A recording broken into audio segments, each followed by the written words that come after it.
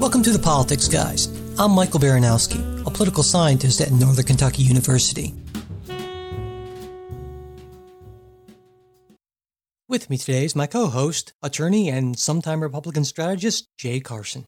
We start the show with the politics of Hurricane Harvey, which this week deluged Houston, the fourth largest city in the United States, and surrounding areas. There are at least 46 deaths related to the storm at this point, and there's been massive displacement of people and property damage. Estimates of total economic costs of the storm are really all over the map. I've seen ranges anywhere from $40 billion to $190 billion.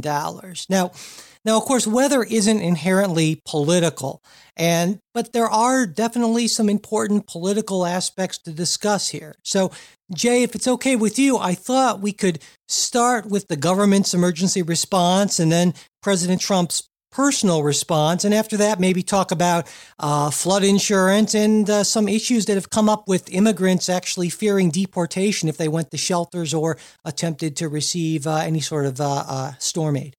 Sure, that sounds good. But I think we should also say, of course, obviously, our thoughts are with those affected, and this is a time when this can be a moment for national unity to support the folks affected, and we'd encourage our listeners, just as we always encourage you to support us.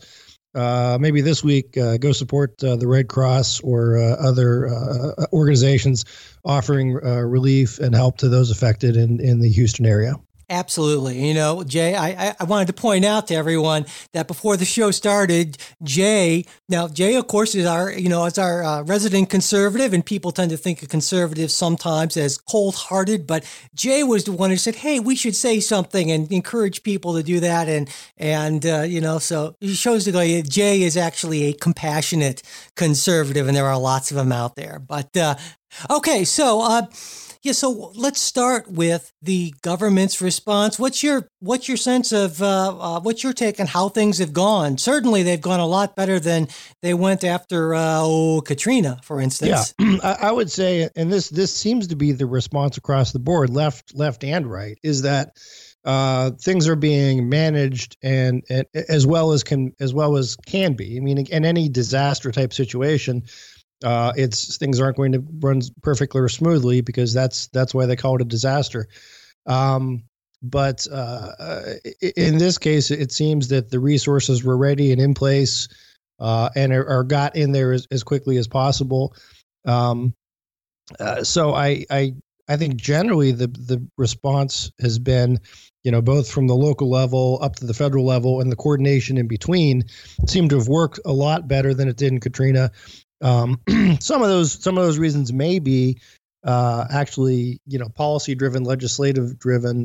There was legislation in the wake of Katrina that allowed sort of the federal government to become involved earlier, as before there had to be sort of a request made and a process made before FEMA could actually get going. And that seems to be helpful. But I think also it just might be a learning curve of having seen what happened in Katrina with failure of coordination and expecting stuff to get worse, not better. I think has been that's been a positive learning experience, and the number of deaths and displacements and just the other the additional problems that we saw in Katrina we're not seeing in Houston. Yeah, so I think that's important to point out because we so often focus on failures of government, and gosh knows there's plenty of stuff to focus on there.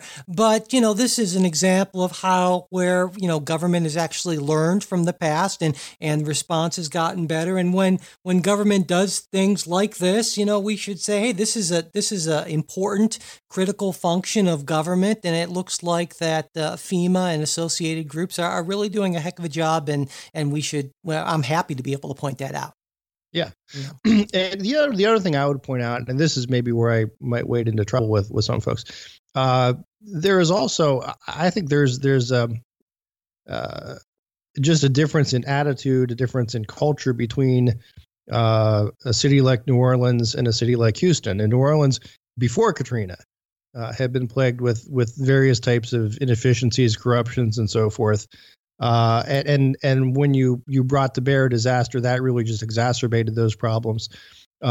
Houston, I think, had been sort of a well-oiled machine beforehand, and is in a better position to deal with these things quickly. And that's something that's, I guess, tough to quantify. No, I think it's a fair point. But I think there's something there. Yeah, as a general rule, a good non-corrupt government is helpful across the board, of course, but especially in disasters. So yeah, absolutely. I don't think that should be controversial. But before we get to President Trump's personal response, we want to thank our first sponsor today, Dollar Shave Club, the smarter choice.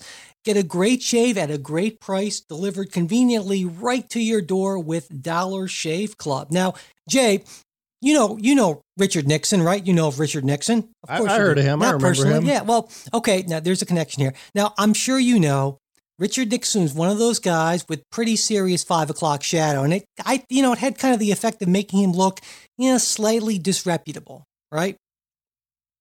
And I'm sure you also know that Richard Nixon nearly won the 1960 presidential election against John F. Kennedy. And in fact, to this day, some conservatives say he did win it, and that Kennedy was only elected through the graveyards of Cook County. Exactly. It's Chicago. They're the Democratic machine. Now, and so in putting together a show today, I was thinking, I wonder, maybe if Richard Nixon had Dollar Shave Club, he could have pulled out a squeaker in 1960 because, appearances actually can really make a difference at the margins for politicians in elections. And there's actually been real political science, social science research done that demonstrates this. And so that got me thinking about, various counterfactuals. Let's say Nixon wins in 1960. That probably means no Watergate, no post-Watergate liberal surge in Congress, no Carter presidency, which probably also likely means no Reagan revolution. And we're talking U.S. political history would be completely different, and all because Richard Nixon didn't have Dollar Shave Club.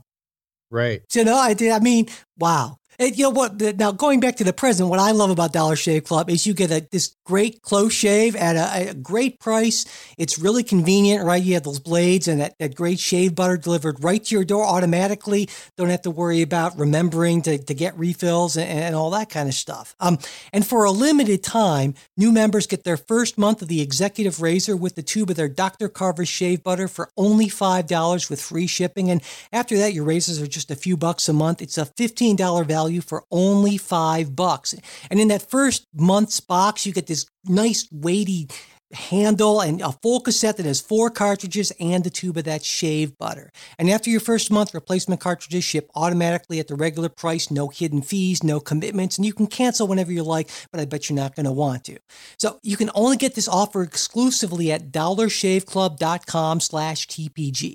That's dollarshaveclub.com/TPG. Don't be like Richard Nixon. Get a good shave with Dollar Shave Club. Okay, moving on. I was wondering if you wondered how I would kind of pull together Richard Nixon. No, I figured it out. And then I just wanted the quick digression to let our listeners know that, when we first met, I recall you had a Richard Nixon tan, rested and ready T-shirt. That's right. That you used to wear pretty frequently. That's right. Absolutely. I remember that T-shirt with great fondness. Okay, so we were, to get back to the hurricane response, we were going to talk about President Trump's personal response to it. What's your take on that, Jay? How did he do? Because, of course, I should say that presidents are expected in these times to kind of unite the country and that sort of thing and be this sort of exercise this symbolic role, which is something that Donald Trump has, I think it's fair to say, struggled with, to say the least. And which should be sort of the easier part of the job. One would think. No, I think he's done well. I mean, he's making a second trip down there now, and there's also an idea of presidents ought not to be seen as too intrusive or just showing up for the photo op, and that's a little bit of a difficult balance because there's to a certain extent there's not much Donald Trump personally can do for the folks in Houston, but his visiting and visiting in person, I think, is a symbolic response. It is important symbolically. If you recall, a lot of the criticism leveled at George Bush was, he flew over the area in a helicopter, which on the one hand seemed to be a sensible thing to do, given the difficulty getting in and out and so forth and security concerns. But it turned out to be, politically dreadful for him because it had that sort of disconnected. Oh, he's just looking at this from literally 500 feet and not actually there on the ground. So I think to the extent that Trump has visited already and he's going back, I think that's good. I think he's this will sound strange from Trump, but it's sort of enough of a light touch that he's not there all the time and showboating. It doesn't appear to be.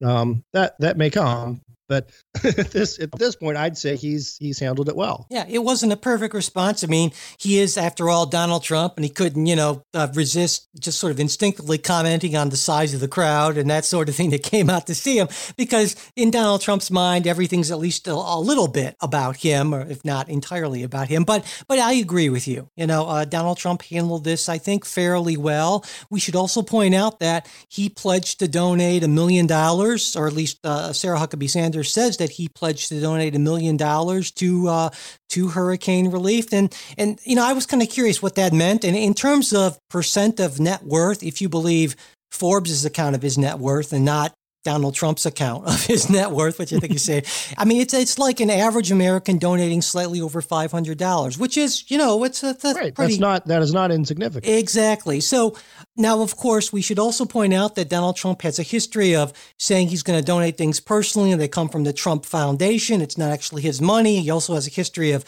saying he's going to donate money and not actually donating it. I'm sure the media is going to be all over this, but let's take him at his word for right now. And, I think that is a reasonable, impressive, not impressive, but it's certainly a decent gesture. And so, good for Donald Trump. Yeah.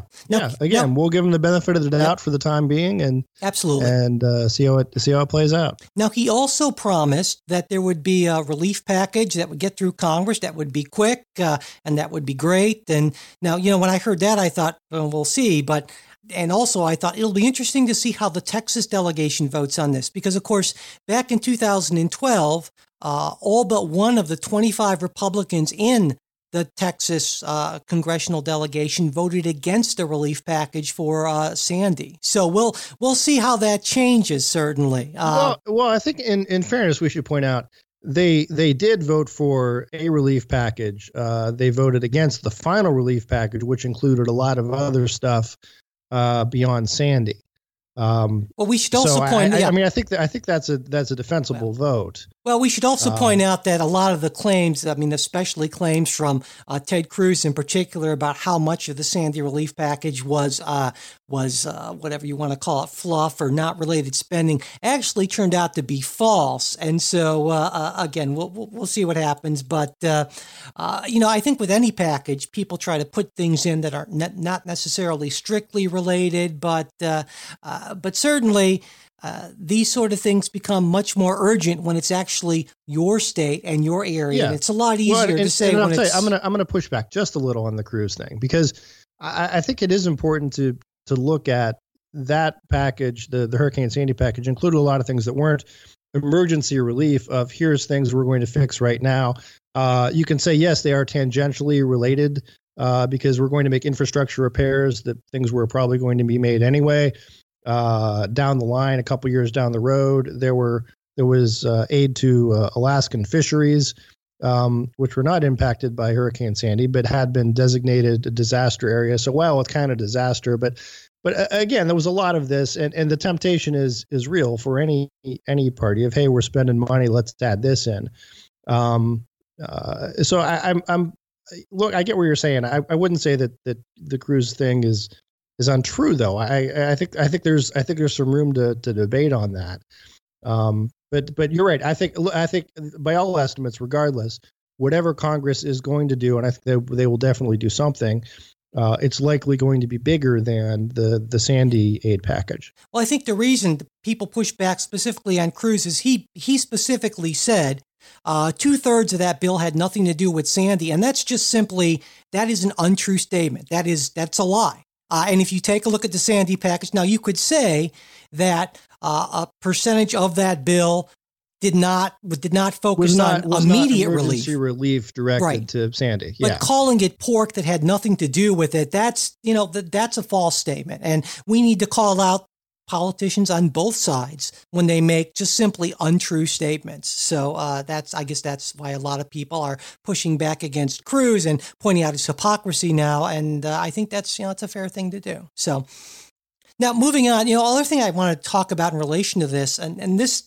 maybe hasn't gotten quite as much coverage, but I think it's an important issue. Something people tend not to think about a whole lot: flood insurance. Now, as many listeners might know at this point, there is a national flood insurance program, and this was a government program that got started up in the late 1960s. And the reason it got started up is private insurers found that it was just too risky to insure for this kind of massive flood damage, and so they weren't able to either stop providing coverage, or the premiums were so high that they just became unaffordable. And so the federal government came in and created this program so people could actually afford flood insurance. And so that's how, now technically, if you are in one of these 100-year floodplains, which just basically means a 1 in 100 chance, so that the name is a little misleading, you are technically required to get this insurance, but it turns out no one actually checks on this, and there's no actual penalty for not getting it, except when you're flooded, then you don't have the insurance and so forth. So except then the government will come and bail you out anyway. Exactly. And so, what do you think about this plan? I mean, you're a little more libertarian leaning than I am, certainly. In part I say, well, maybe there's a good reason why people shouldn't build in these areas. And you can say, I think from a more libertarian standpoint, if people come in and they build in these areas and government perhaps encourages them, at least indirectly, to build in these areas. By essentially subsidizing the relief, or then providing relief if they don't apply for the subsidized insurance. Yeah, exactly. Yeah. And so, I mean, we're talking again, the damage here is, $40 to $190 billion. Now, not the bulk of that is not going to be coming from taxpayers or anything, but obviously this is billions of dollars. And certainly a libertarian analysis, I would think, would be, well, if government hadn't, if there weren't this implicit guarantee that we're going to bail you out in a sense, then there wouldn't be as much construction, as much building in these areas, and therefore the ultimate cost would be, considerably lower. And in fact, there have been some analysis saying that, FEMA has actually spent more money, so much money on relief in some of these areas that it would have been cheaper for them to just buy these structures outright and just be done with it, essentially. And so, I mean, that sounds a little. That sounds like a really cold thing that I would say. But let's consider this, because this is about the only time we're ever going to talk about this. Is the only time these sort of issues get any sort of focus, in politics. So, what do you think about that? Is that the sort of thing that seems like a reasonable idea to you, to kind of, because some people, of course, are saying, well, we need to just enhance these programs and make it easier for people to get flood relief and so forth. But it seems to me the libertarian response would be to say, no, we need to go in the other direction. Yeah, my sense would be, if it were up to me, and this would be the other problem is just the optics of this thing. When the issue comes up, it's always an absolute, almost impossible issue to make, or impossible argument to make, just because there is such a political necessity. You see people who have lost their homes, have lost everything, and then someone comes along saying, "Well, we ought not to bail them out." That's a very much an impossible political argument to make.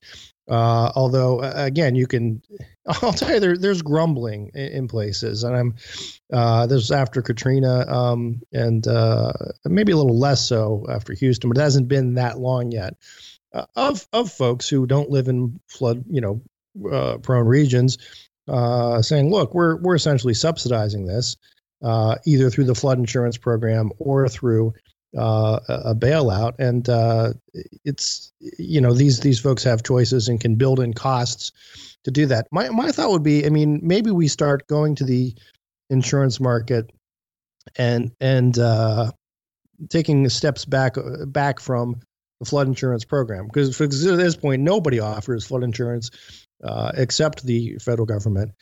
And I think the market might be better able to calculate the risks and rewards and so forth in providing insurance than they were back in the 60s. I think there's something to that. I think there's also something to the idea that in places like Houston, you do have a lot of big building, a lot of money that can afford private flood insurance.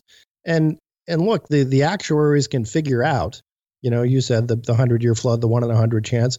If you need to spread that out farther over other policyholders, sort of the 1 in 500, to do that, I think that still makes probably more economic sense than having a federal program that one, most people don't sign up for, even though you see commercials for it all the time. And then two, it turns out to be kind of pointless anyway, because the government will come in and bail out afterwards. Yeah. Well, I see your point, though. I think that I'm a little less optimistic about the ability to predict this stuff, especially given how our climate or given how weather patterns seem to be a lot less predictable, especially severe weather. And now the extent to which various people are going to attribute that to climate change certainly will differ. I think there's a clear connection there. Other people may. Oh my goodness! Mike, there was we had been living through sort of a historic lull in hurricane and major storm activity.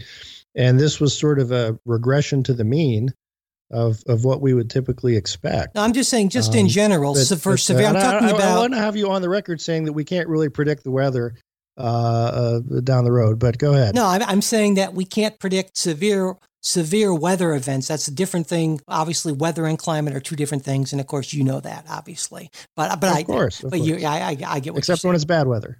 Yeah, right. Okay. So let's move on to our next story. But before we do that, we want to thank our second sponsor for today, Blue Apron. Blue Apron, of course, is the #1 fresh ingredient and recipe delivery service in the United States, and their mission is to make incredible home cooking accessible to everyone. And it even works for me, and I am certainly no one's idea of a cook. And they do it all with super fresh, high quality ingredients. They partner with local farms, fisheries, and ranchers across the country, and they source ingredients to support a sustainable food system. That's really important to me, certainly. And now I know, Jay, you get Blue Apron meals, and I haven't asked you this yet, but I'm curious. So do you actually do some of the cooking, or as a conservative, do you perpetuate those traditional gender stereotypes and leave the cooking to your wife and girls? I actually do almost all the cooking. Wow. Okay. How about that? In my house. Yeah. And the majority of the shopping, which is another reason I appreciate Blue Apron, is because so often shopping, it's you're sort of hurried, you're rushed. What ingredients do I need? What am I getting? Where am I getting it? And it adds to some frustration where you're ready to make something and realizing you've forgotten an ingredient. And with Blue Apron, obviously you don't have that because they give you all the ingredients. But no, I don't perpetuate those gender stereotypes. Well, I'm glad to hear that. Much as the left would like to push that upon me and other conservatives, I am happy to cook. That's good to hear it. And you get to cook some great meals with Blue Apron. And listen to some of their upcoming meals. Great stuff. Soy glazed pork and rice cake with bok choy and marinated green beans. Skillet vegetable chili with cornmeal and cheddar drop biscuits. And garlic butter shrimp and corn with green bean salad and roasted purple tomatoes. And it's a really great value too. All of this less than $10 per person per meal, delivered right to your door.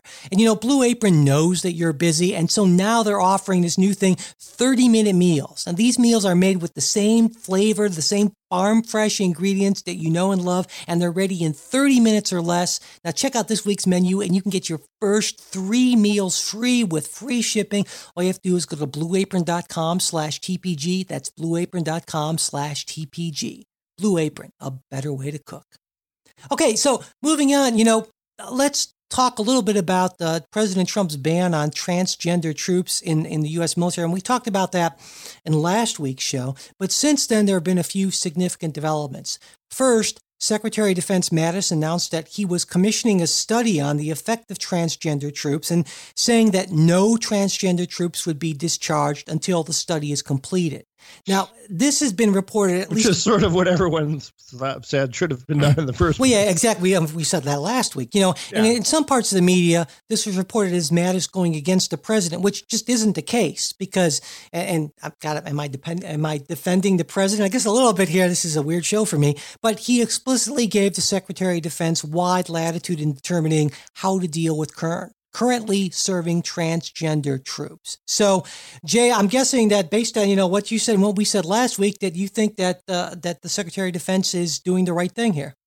Oh, I think so. Yeah. Again, as we've said before, these types of decisions, where it comes to things like military cohesiveness and unit cohesiveness, that sort of thing, I think politicians ought to defer to the military on those decisions. And it's sort of odd that, again, Trump wants to be very deferential to the military in so many areas, but yet sort of jumps the gun on this transgender piece, which again was on no one's radar and no one's wish list, at least not that I'm aware of. So I think Mattis is doing the right thing, and I think if things play out as I expect, there will be sort of it'll take a long time to get that report done. And the results will be sort of inconclusive, and then they'll need to do another study or wait further until further action. So my sense is that Mattis is essentially saying, listen, if you're transgendered in the military right now, don't worry, stay put. Yeah, there are a couple of ways to look at this, and I know you've commented on the military is not a place to do social experiments, that sort of thing, and I take your point, but I also think the question I think is one of where do we put the burden of proof or something like that. Now, I would say that the default should be that anyone who meets the physical, mental, psychological requirements to serve in the military gets to serve unless there is clear evidence that their serving will degrade readiness. Now, a lot of folks that makes sense to me. Yeah, and so that way the default would be that you get to serve. We don't care if you're gay, if you're transgender, if you worship trees and rocks and have whatever.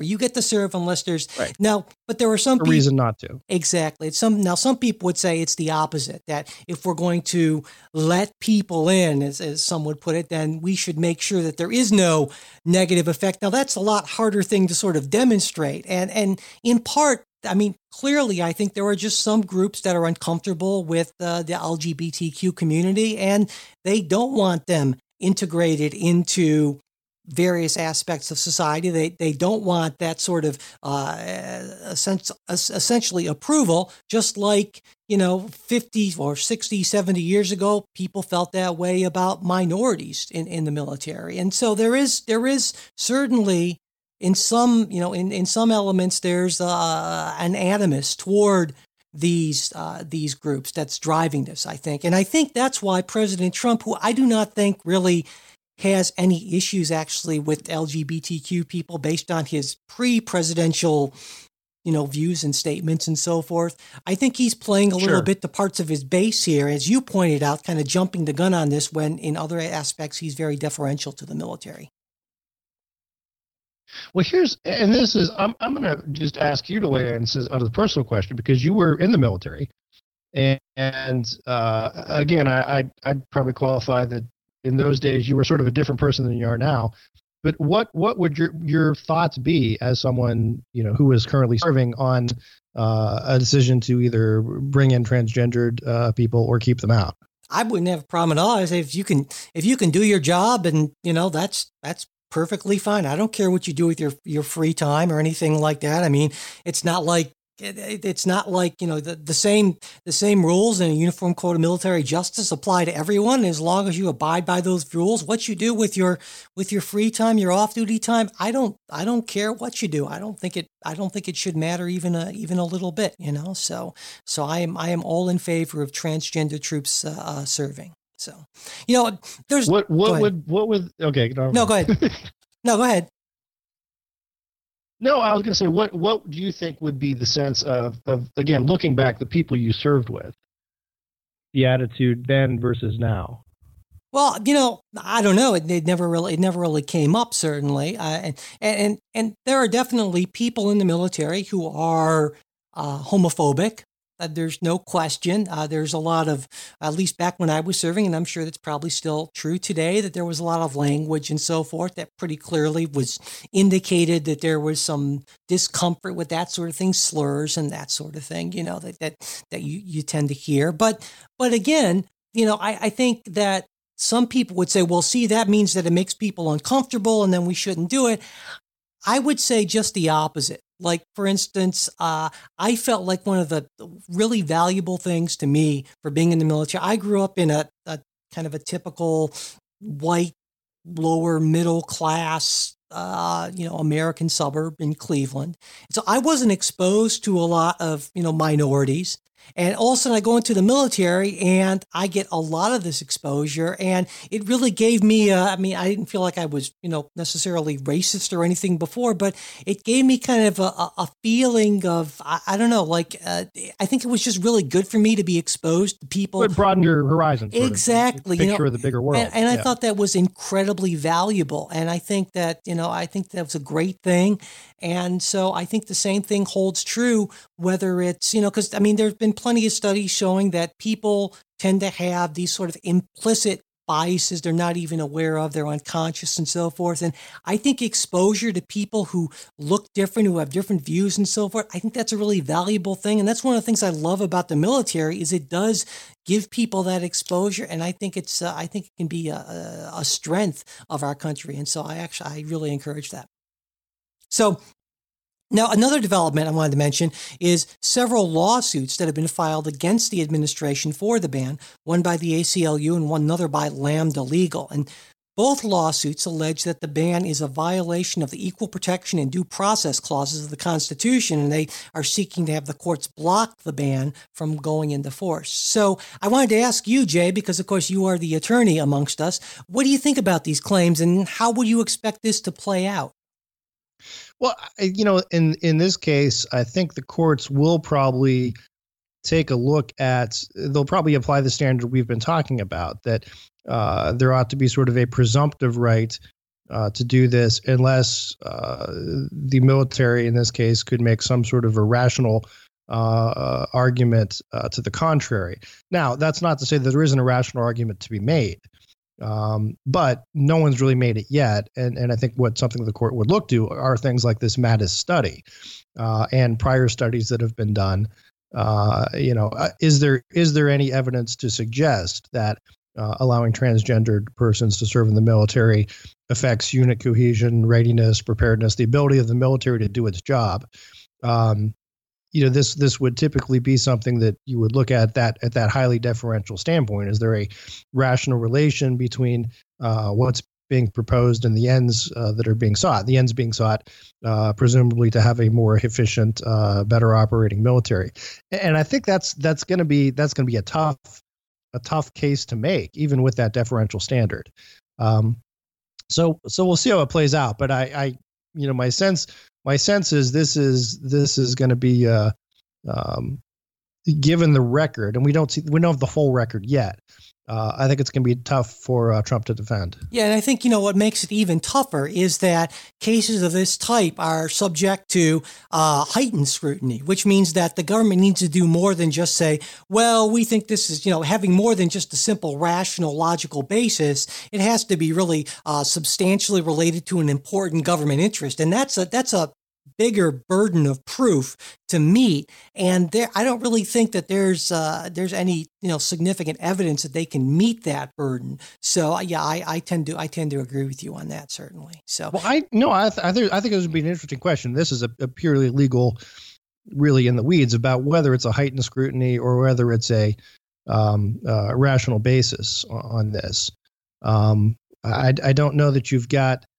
If being transgendered is in of itself, entitles you a fundamental right, or if you have a fundamental right to serve in the military in a certain capacity, those are all questions that get sorted out. But either way, I think it's tough sledding for the Trump administration. And again, I'd go back to if the idea was this is what you really wanted to do, then what you should have done is build the case beforehand before you issue the order. Yeah, that's not really what this administration does. But yeah, I think you're right. So, okay, well, let's move on and talk a little bit about sanctuary cities. We've talked about them in the past, and those are those largely democratic enclaves that try to protect immigrants from what they see as unwarranted harassment and unfair treatment by the federal government. And this week, a federal judge and what others see as enforcement of federal law. Exactly. That's why I said is what they see as. So, but this week, a federal judge in San Antonio stopped the state of Texas from enforcing their new law regarding sanctuary cities in the state.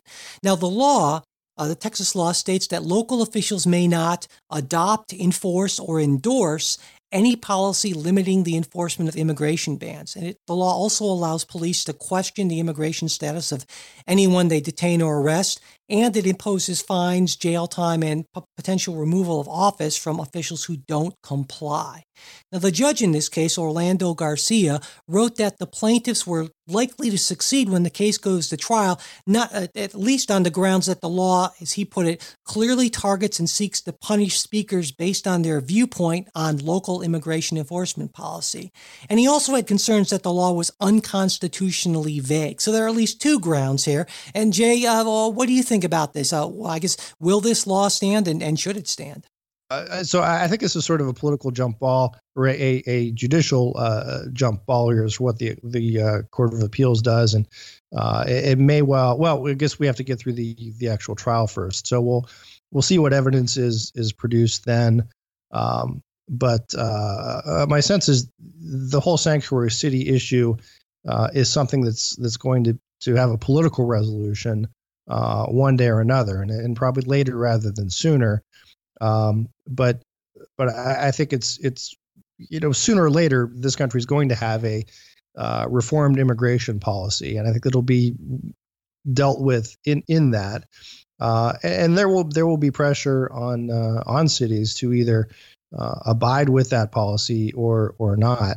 So we'll see. I think again we'll let it play out in this court, and it's also going to play out in a number of other courts too, and likely get to the Supreme Court. But hopefully we have some immigration reform that really changes the landscape before we get there.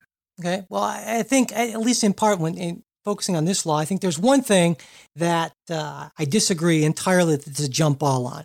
Whenever a law prohibits one to adopt a certain viewpoint, that to me that's pretty clearly, obviously unconstitutional. So if the Texas law said that, that's adopting a viewpoint. So I mean, I think that's you're right. That's pretty clear on that end. The law clearly does that, and I think it was absolutely boneheaded as a strategic thing for the Texas law to do that. I understand why they might do it, but that's an easy call. Now, as to the other part, I think there is a good argument that it's unconstitutionally vague, because when you just say, well, you can't adopt or enforce, we'll put the endorse thing aside, adopt or enforce a policy that limits the enforcement of immigration laws, what does that mean exactly in practice? That is awfully vague. And, there's plenty of precedent for the courts overturning laws that are just even less vague than that. Right. So vague for voidness is a big thing. Although typically, that comes up it's more often applied in a criminal context, in that, hey, I can't really, avoid criminal context or avoid criminal prosecution because I'm not really sure what this law prohibits me from doing. But that's a great point. But in this case, local officials are threatened with fines, jail time, or removal from office if they don't comply. So that is that kind of context. And so if you're a local official, say, well, you have a legitimate, question here saying, well, what exactly violates this? And if I am subject to fines, jail time, or removal from office, I think that goes right into that sweet spot there. So I think this is an example of just a horribly crafted law. I get what Texas was trying to do, and I think you could perhaps make a legitimate conservative argument against what sanctuary cities are doing. But I think this is just a really, really awful law, just in terms of how it was drafted, essentially. I'd agree there, just because, look, if you're going to draft a law, you either want it to be something that will pass constitutional muster easily, or at least set up the argument that you want to have. Set up your argument on the best grounds. And I don't think this law sets up that argument on the best possible grounds. No, not at all. Not at all. All right. So it's time for what we're reading when we step back from the crazy pace of the news cycle and talk about, more in-depth, thoughtful things that we might be reading, listening to, or watching. So this week, I am recommending an interview that Sam Harris did on his Waking Up podcast with political scientist Charles Murray. And we've talked about Murray before on the show, especially in the context of, I think it's safe to call the disgraceful actions of protesters at Middlebury College, where he was prevented from speaking. And I know, Jay, that was something I think that you brought up pretty, shortly after that happened. A while ago, yeah. And I think this is really important, especially for my friends on the left to listen to, because Sam Harris is certainly a person of the left. He's very kind of strongly anti-Trump and definitely a liberal. And Harris said, he was very anti-Charles Murray, and he thought kind of where there's smoke, there's fire, and all these people that I like and trust say he's this awful person. But then he said, well, wait a second, maybe I should actually read what this guy wrote. And he actually picked up a copy of the Bell Curve and read it. And he said, wow, it turns out that Murray's work was taken way out of context by people who were essentially uncomfortable with what turned out to be pretty conservative conclusions, at least from a methodological standpoint, conservative. But these conclusions kind of pushed up against some truths that many people on the left weren't interested in having challenged or questioned. And so I think this is really important because there are some reasons why I just have issues with Sam Harris, but putting that aside, I think his kind of militant atheism is sort of a dividing and not a uniting thing. But on this, I think it's a great example of seeing someone in public having the courage to say, I had these preconceived notions and I stopped and I challenged them. And then I actually read the work and I talked to the person, and wow, I have significantly changed my mind. And if more of us did that more of the time, I think we would all be a lot better off. And so I would encourage people to check that out. It's a great example of that. And again, it's Sam Harris and the Waking Up podcast and the interview with Charles Murray. And we'll have the link on the show notes. So, Jay. And I just want to say, to me, I am a big believer in always reading the original source. Whenever you get a story that says X, supposedly, has said this based on when someone else is taking someone else's words, go to the original source. But because again, I've read the Bell Curve and some of his other works, and in many cases he really takes pains to say that he's not making these broad conclusions. And that I think there's many places in the Bell Curve he said to the extent there are differentials in IQ measurements between race, those are really insignificant scientifically. But as you said, it's so much of it was taken out of context and blown up. So, and again, if you read Murray's larger point, he's very much about we all need to come together and work together, and not to live in communities that are diverse, and that one of his biggest concerns, especially his more recent works, is sort of the self-segregation, not necessarily racially, but more class-based of our country. Right. All right. So, Jay, do you have a selection for everyone this week? Oh man, I'll tell you, this was a tough week for me to pick one thing. Although I think Peggy Noonan, and I know you're not necessarily a fan of Peggy Noonan. Oh God, I hate Peggy Noonan. But anyway, she has a talent for rising to the level of this kind of thing, and she had a great piece in I believe Thursday's Wall Street Journal about our response to the flooding, and it's one of those. It's going to come across to many as sort of a Yay America cheerleading sort of thing, but sometimes we need that. And it's just talks about the sort of everyday heroism of folks helping out their neighbors. And it doesn't matter of rich, poor, black, white, Latino, whatever, straight, gay. It's the sense of we are all Americans, and we will take care of one another as Americans and as neighbors. And I again, that message is probably a little corny, and But I think it's something we need to hear every now and again. And the terrible thing, for all the wreckage and the destruction and loss of life that these kind of disasters bring, it does also shine a light on something of our national character, of those people who step up and help each other out. Sure, absolutely. Absolutely. Good point. And we will have a link to that on the show notes as well. All right. Well, that does it for this episode. Thanks everyone for listening. We hope you like what you heard and that you will check out today's sponsors, Dollar Shave Club, where new members get their first month of the Executive Razor with the tube of that Dr. Carver shave butter for only $5 with free shipping. To get that, go to dollarshaveclub.com/TPG. And Blue Apron, check out this week's menu and get your first 3 meals free with free shipping by going to blueapron.com/TPG.